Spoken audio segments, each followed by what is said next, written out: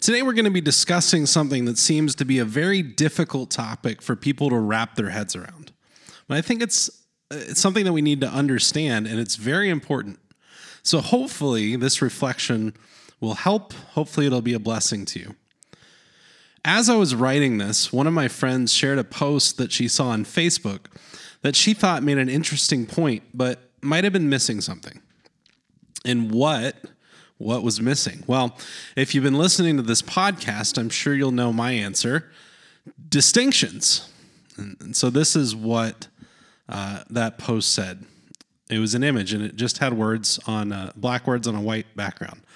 When you die, God isn't going to ask you about someone else. He won't ask you about the two men down the street who got married. He won't ask you about the girl who had an abortion. He won't ask you about the atheist that lives on the corner. He won't ask you about the woman who feels more comfortable as a man. He will, capital letters, will, W-I-L-L, ask you how you loved these people as he called you to do. And some of you didn't. End quote. Now, it's an interesting post, but I do think it's lacking some distinctions. I think it's lacking this understanding of judging actions without judging people. So let's jump right in.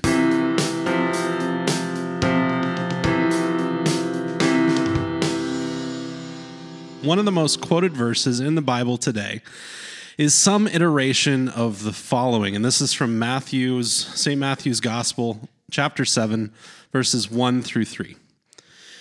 Judge not, that you be not judged. For with the judgment you pronounce, you will be judged, and with the measure you use it will be measured to you. Why do you see the speck that is in your brother's eye, but do not notice the log that is in your own eye? So usually when we hear it, though, we hear, don't be judgy, or only God can judge me, which, by the way, should strike fear into their hearts. But anyway, moving on. You're so judgmental, or stop being so judgmental. But is that what this passage actually means? Are we never allowed to pass judgment? Can we judge others? And what's the truth of the matter? So in looking at this topic, we're going to be investigating 4 main questions. What is a judgment? Can we judge people? What can we judge? And then finally, what are the spiritual dangers when we judge? So first, what is a judgment? And this might sound like an obvious question with an obvious answer, but let's take another look. The verb to judge is shared in English and French. It comes from Old English and Old French, and comes from the Latin iudicere, which means generally to proclaim, determine, or conclude.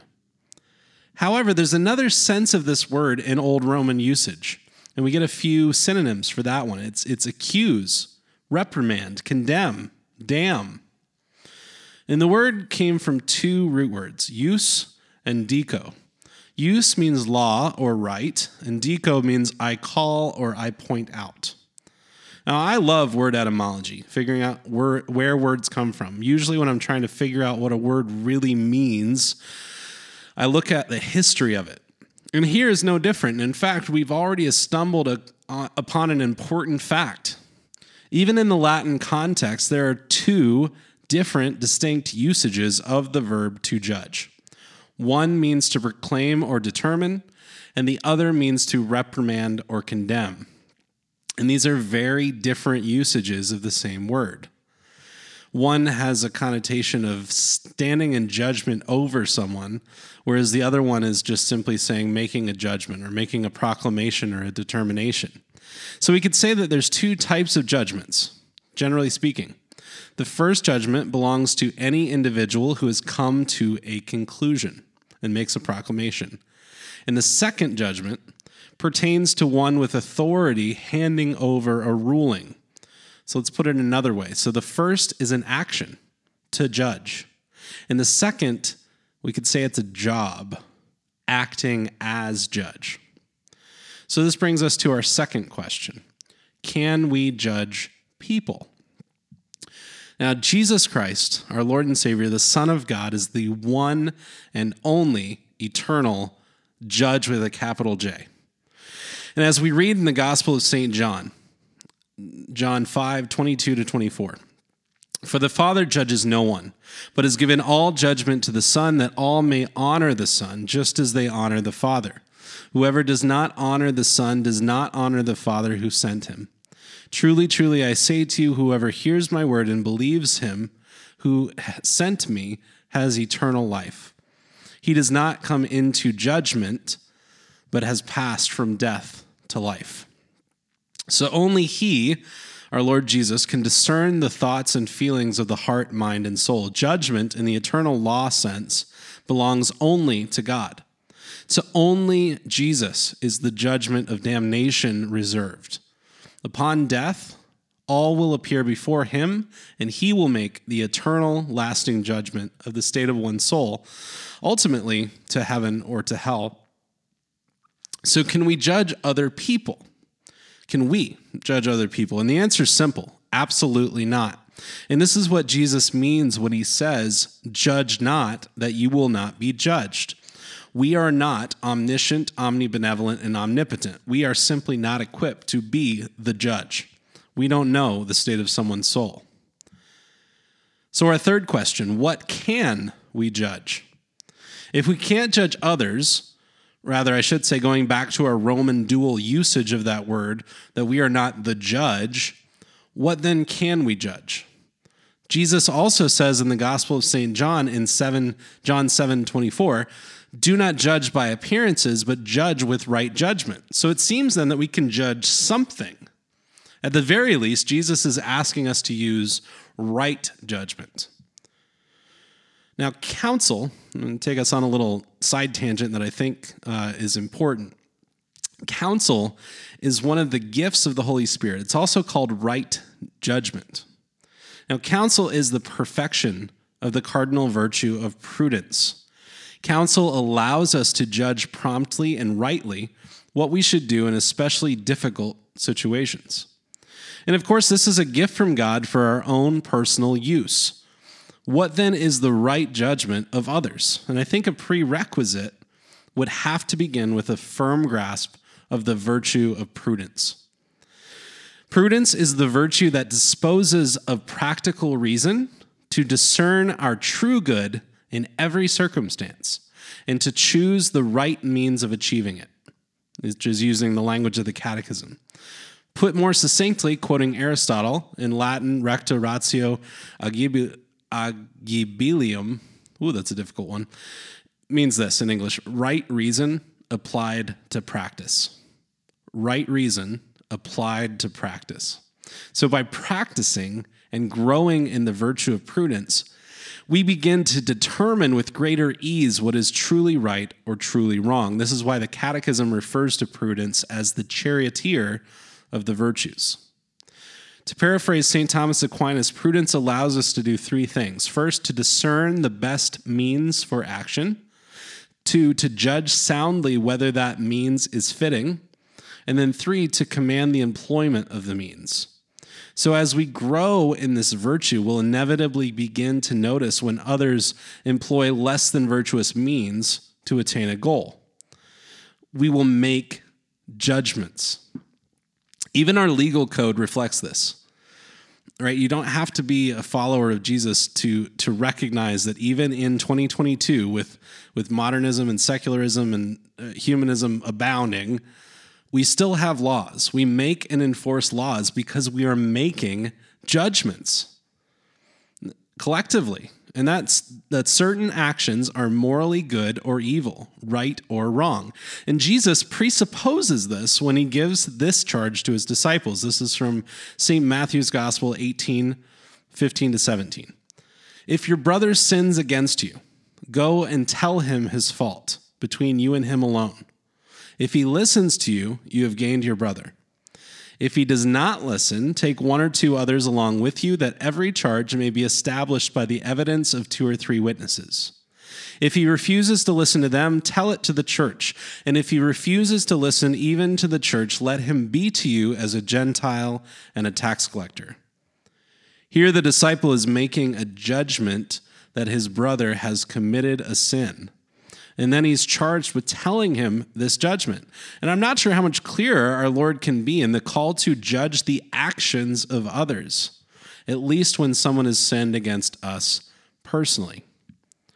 So kind of zooming out a bit. Number 4, what are the spiritual dangers in judging? Now, we can judge the actions of others without judging them personally, and this is what we're called to.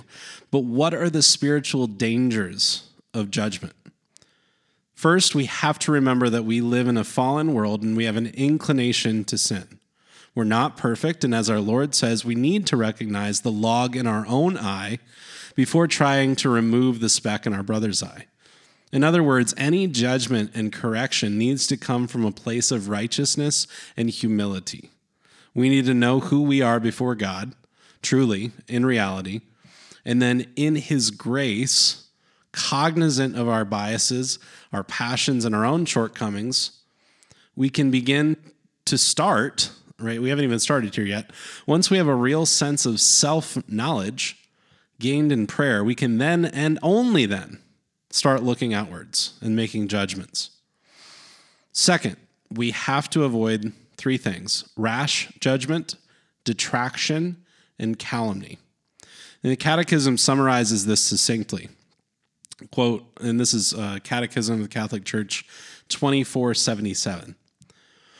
Respect for the reputation of persons forbids every attitude and word likely to cause them unjust injury. He becomes guilty, and then it gives 3 different definitions. He becomes guilty of rash judgment, who even tacitly assumes as true, without sufficient foundation, the moral fault of a neighbor. He becomes guilty of detraction, who without objectively valid reason discloses another's faults and failings to persons who did not know them. And he becomes guilty of calumny, who by remarks contrary to the truth harms the reputation of others and gives occasion for false judgments concerning them. So to review those and to read a lot more on this subject, head to the Catechism of the Catholic Church. You can find it online very easily, and go to paragraphs 2477 to 2487.